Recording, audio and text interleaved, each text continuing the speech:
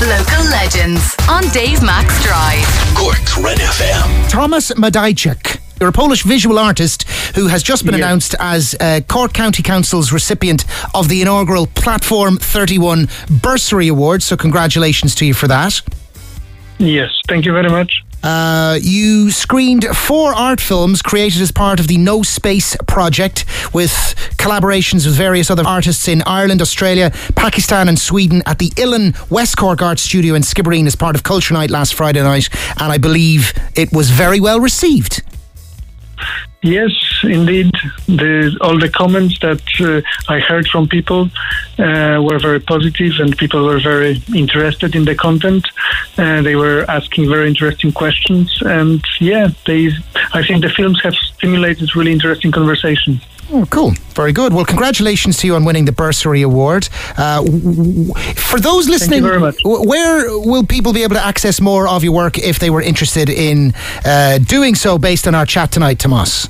Or Thomas. I keep calling you Tomasz, which is like the Irish for what I Tomasz. That's okay. I'm long enough in Ireland to get used to the fact that people call me Tomasz sometime, and I don't really mind, because I think it's equivalent of Tomasz, isn't it? I think it's the same name. Absolutely, and it's also quite interesting to hear it in the Irish language. You're asking me about my works. Basically, I think the best way to see the works is to just Google Tomasz Madajczak No Space Project.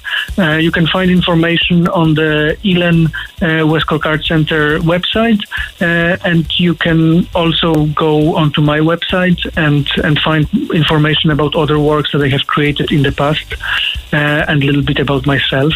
So I think those 2 options are the best. Very good. Of course, there are some films are on YouTube.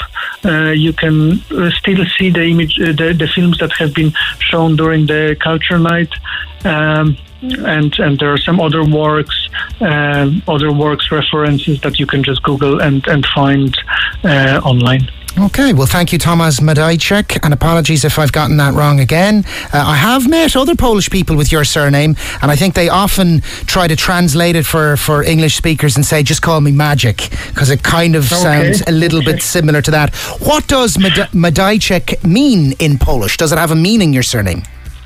No, I don't know about any particular meaning that the word would have itself. It was always just my surname, and it wouldn't have a connotation with any verbal representation of any state of mind or any situation that I can refer it to. So, and do Polish surnames tend to have meanings behind them?